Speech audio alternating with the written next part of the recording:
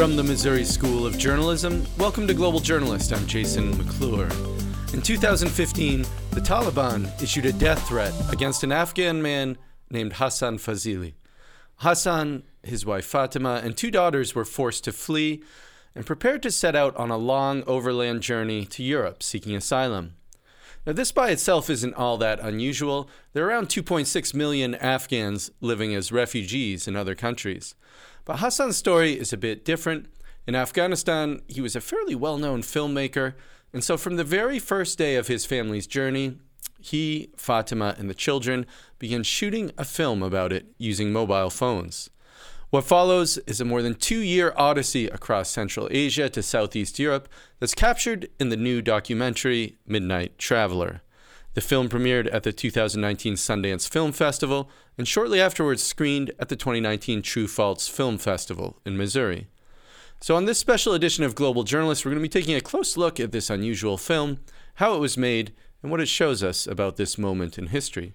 For this, we're pleased to be joined in studio by the film's producer and writer, as well as the editor, Emily Mahdavian. Emily, welcome. Thank you.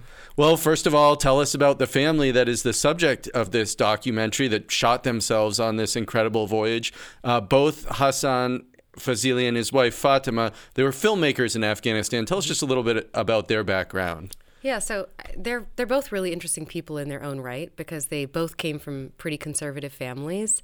As he says in the film, his father and all his brothers were mullahs, and her family was also quite conservative.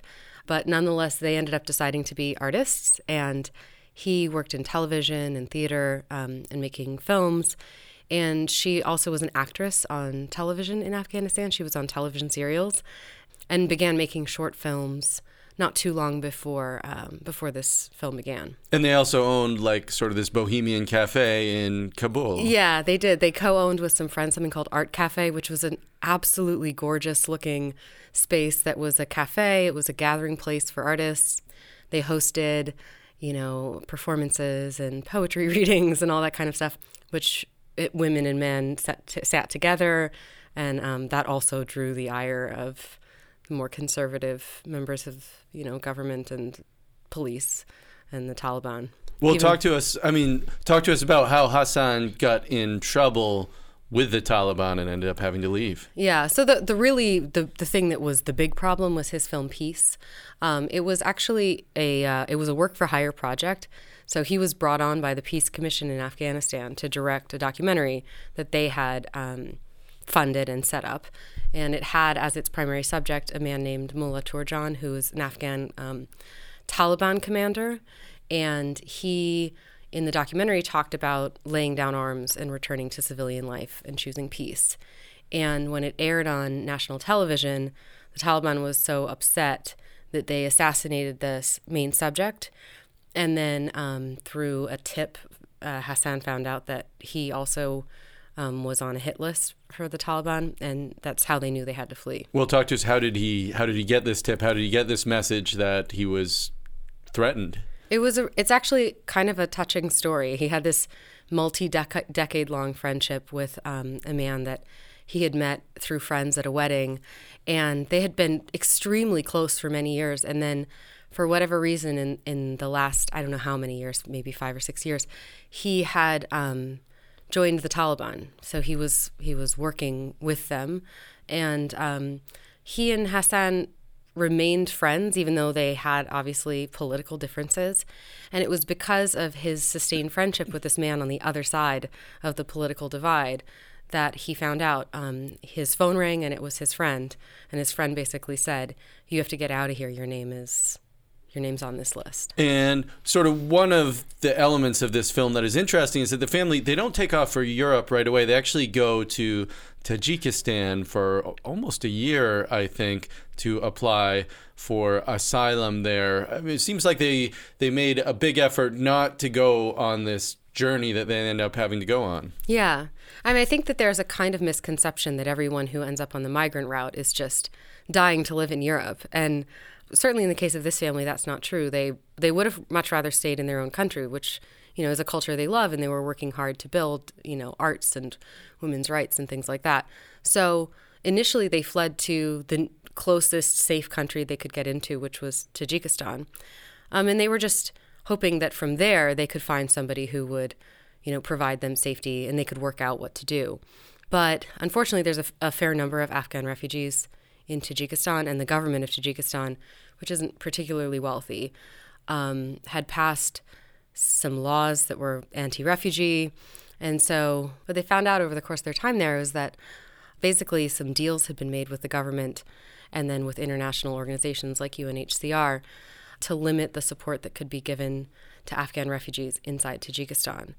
And what that meant was that they were basically blockaded from any kind of resettlement program, all of which require access through the UNHCR.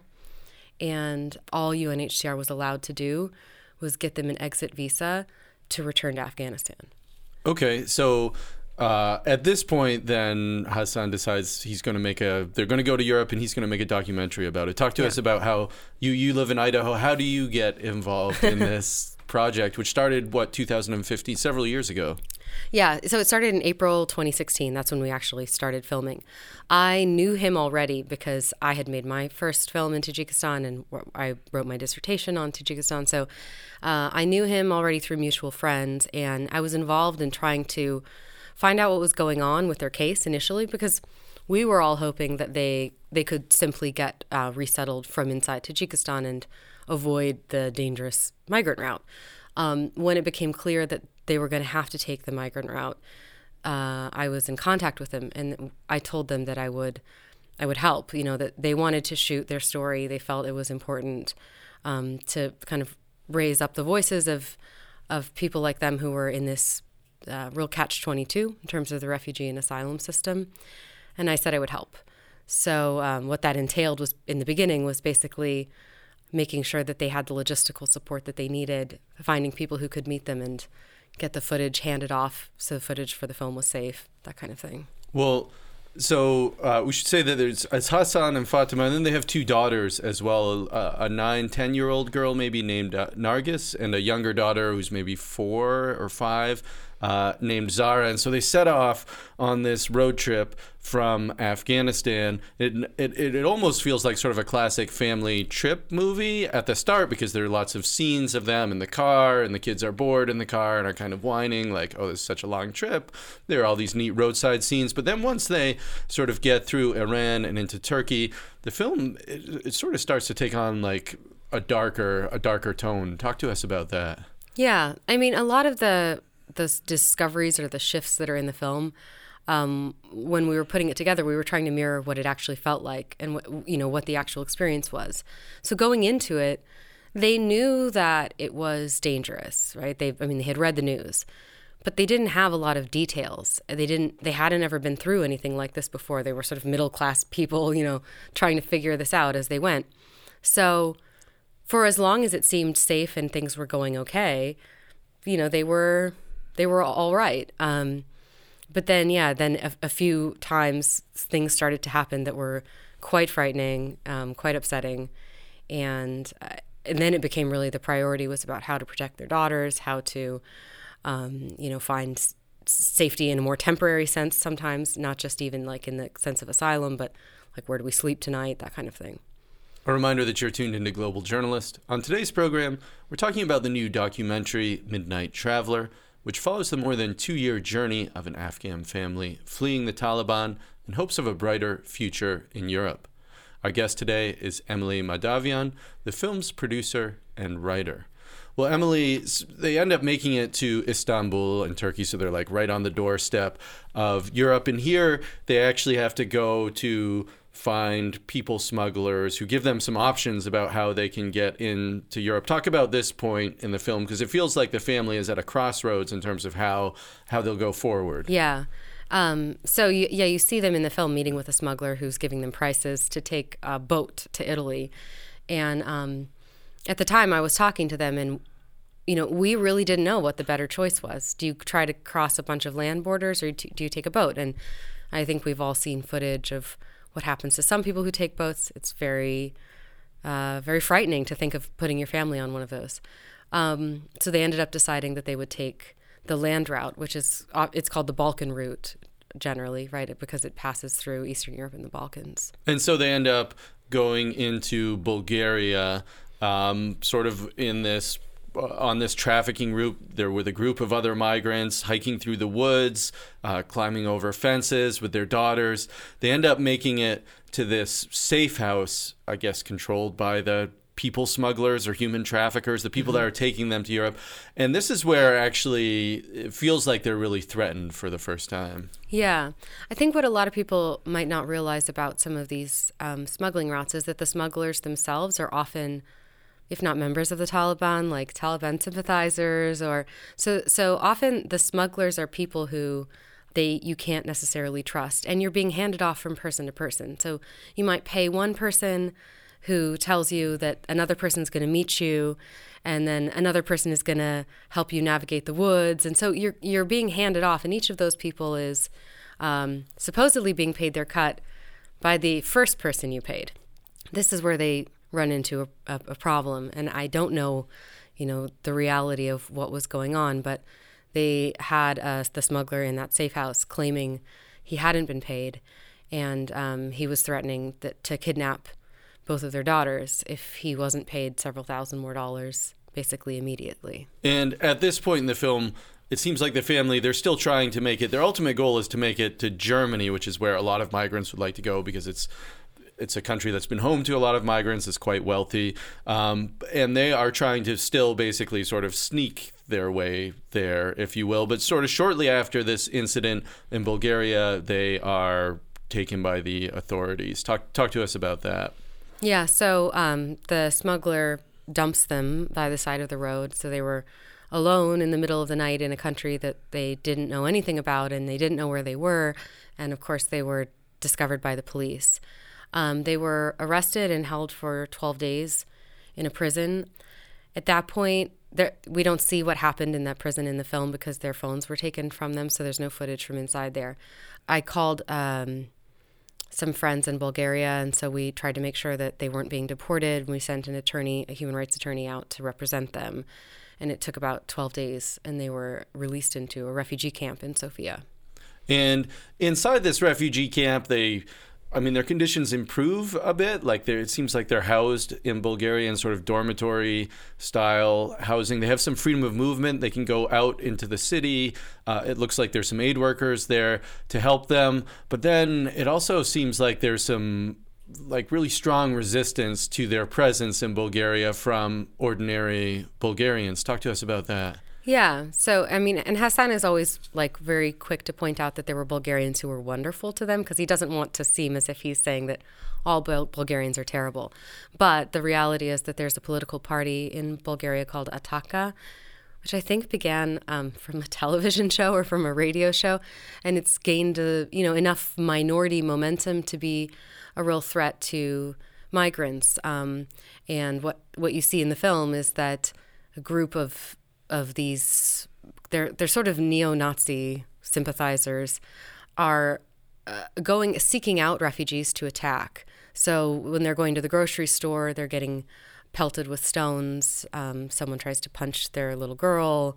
They come to the camps to protest, and so they really feel threatened when they leave because there are these people who are, in a sense, kind of hunting them or trying to terrorize them. So even though they're sort of within a somewhat fenced compound, they also don't feel like the Bulgarian police do a lot to protect them there either. No, that's one of their big complaints is that the police, from their perspective at least, they feel that the police are protecting the rights of the other side.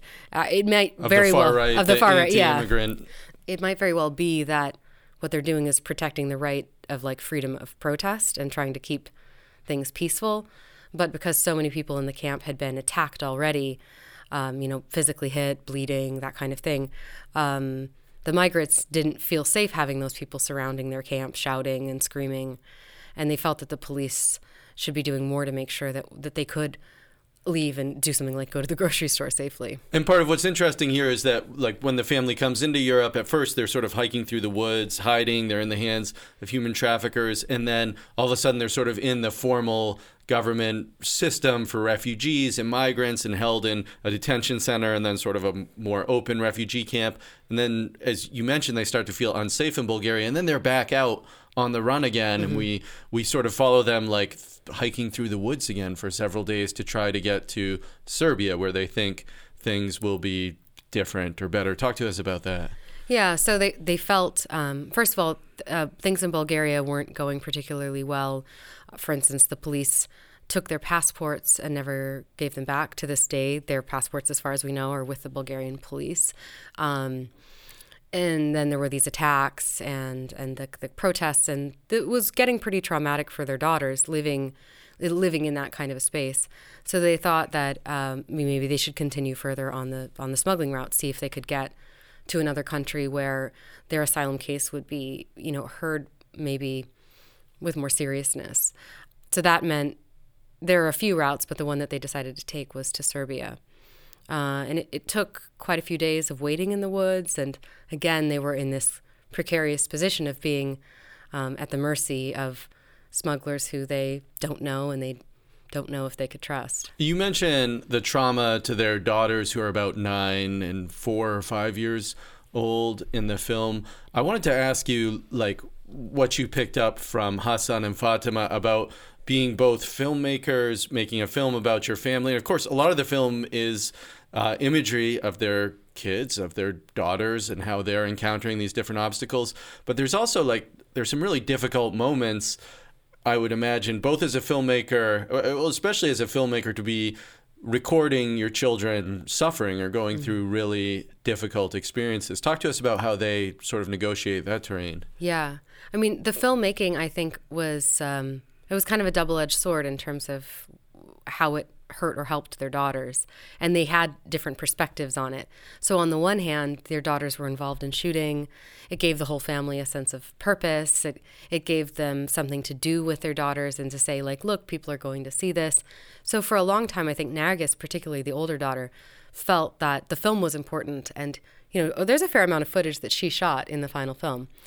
On the other hand, as things happened that you would not want your daughters to relive, or, private family moments, he began to question, the ethics of spending his time capturing images of his own daughter's suffering. And that became a theme in the film itself. So there's a scene later in the film where he really confronts that directly. It was something that he genuinely discovered along the way. It's a classic ethical problem for documentarians and journalists. And I think for him, it was just very pointed in this instance because it was his own daughters. And I mean, this is something that's touched on in the film. As you mentioned, these were middle-class Afghanis. They had a pretty good life inside Afghanistan, and they set out on this odyssey, basically, to Europe that lasts a couple years. They wind up in this refugee center, again in Serbia, and they're kind of just warehoused there for a long time with what looks like nothing to do, basically. Do you get the sense that Hassan felt guilty or he felt regret about the decisions that he made? I mean, in a way, it's very honorable what he did in making films about the Taliban, but at the same time, as a parent, you're saying, was this the best decision for my family, for my children? Yeah. I think he did. I think that as it became more and more difficult to get his daughters back into a normal life, he felt increasingly like the choices that he had made, which, like you say, seemed like the honorable or the right political choices, that perhaps they were ultimately hurting the people that he loved. It's a very difficult position to think backwards on, though, because what would the alternative be? He's got 2 daughters that he adores who he wants to see educated. He wants them to grow up and do what they want with their life. And there's only so much protection he can provide for them to allow that to be a reality for them inside his own culture. So you have a catch-22. You can fight for what you want to be the social change to make the world you want your daughters to live in, but then potentially there's a backlash against that, and you end up in this difficult position with them anyway. So I don't know that he has a solid sense of what the right thing to do would have been, but I think he's conflicted certainly, about his role in the things they've seen now in their life. This is Global Journalist. I'm Jason McClure. On today's show, an in-depth look at the new documentary Midnight Traveler about one family's flight from Afghanistan and their 2-year journey to Europe in hopes of winning asylum. The film debuted at this year's Sundance Film Festival and screened shortly afterwards at the True False Film Festival in Columbia, Missouri. Joining me in studio is Emily Madavian, the film's producer. If you're interested in more Global Journalists, check us out online at globaljournalist.org. There you can find our archives and additional coverage of underreported international news and human rights issues. You can also like us on Facebook, where we live stream, follow us on Twitter, subscribe to the podcast on iTunes, or see our videocast on YouTube. So a good part of the family's journey ends up actually being in this refugee center in Serbia. They're kind of living in these little houses. It looks like they're sort of fenced in, but it's not like it doesn't seem like a high security place, but it seems like the real challenge, as I think it is for so many people who end up in refugee camps or migrant camps, is that it's just boredom. Like there's nothing to do. Your life is on hold. You can't really work. You can't really form ties to the community. You're just there waiting for somebody else to make a decision about your future, and you have no control over when that will happen. And there's like really kind of a touching scene with the oldest daughter, Nargis, where she's dancing to a Michael Jackson song. I mean, talk to us about that episode. You're absolutely right. And I think making this film was one way to combat that boredom for them. So that scene, they all love Michael Jackson. Central Asians generally like Michael Jackson. A lot of the beats are similar to Central Asian beats. So she was cleaning. She sort of cleaned the whole room up in the course of dancing to music. And it's this little tiny room, but that's the whole home that they have at that point. And this is how, this really, really bright, really artistic, at that point, I think she was about 9.5-year-old girl, how she entertains herself when she really has nothing else to do. And of course, the song that she's dancing to is the song They Don't Really Care About Us, which of course resonates with what's happening to the family in real life as well. But in fairness, I mean, this isn't really a film about sort of the miserableness of being a refugee, I don't think. There are a lot of really happy, even joyful moments in this journey for the family. There's like this unexpected snowstorm on Christmas, and they get in a snowball fight. There's the wife, Fatima. She's teasing her husband about being chosen to be a mullah at his refugee center in Serbia, even though he isn't religious himself and doesn't pray. Why did you think it was important to include some of these moments along the way? I mean, if there's a political kind of bent in the film, that was it. It was to include the whole of the human experience. And because they're making choices about how to shoot their own lives, they know about the moments of joy. They know that being a refugee isn't just living in, abject suffering for 3 years on end. But nobody would allow that to be the reality for their kids, even with all of the anxiety that you're living under, you're trying to make some kind of normalcy and happiness for your kids. So it was really important to us to include those things because it humanizes them. It helps us remember that these are not people for whom this is normal. And it helps us remember that when we look at stories about refugees, these are people who, like us, have a kind of a broad range of human hopes and desires, and they have joy in their lives, and they have senses of humor, even in spite of their circumstance. So the film ends with the family in Hungary, first they're taken from Serbia to Hungary on a train in sort of nice circumstances, but they end up being held in what looks like a prison, basically in Hungary. It's this compound with high walls and razor wire on the top, like you would see in maybe like a medium security prison. The family has like this little tiny sort of enclosed private area just for themselves. But this sort of, for me, it was interesting to see how their circumstances and their treatment varied from country to country. Talk to us just a bit about that. Yeah, I mean, that was something I found really, really interesting as I vicariously went on the journey with them. And I think it has a lot to do with the sort of the political tides in given countries and also the history of those countries. In Serbia, for example, because of the civil war that many Serbians experienced in their own lifetimes not that long ago, many Serbians are themselves former refugees. They're Bosnian or they're Croatian. And there's a significant ethnic minority within Serbia that are Muslim, or a religious minority that are Muslim. So there isn't quite as much fear of Muslims. There certainly isn't as much fear of refugees, of people who are fleeing violence. In Hungary, by contrast, we have this government now that is very anti-migrant, very anti-refugee. Orban has talked about himself as kind of like the protecting the edge of Europe, right? Viktor Orban, the prime minister of Hungary, yeah. So, the camp that, it's not a camp, they call it a transit zone, but it, like you say, it looks like a prison, that they're held in is something that was newly built in the last, however, 5 or 6 years as a consequence of the refugee, quote unquote, refugee crises that are happening.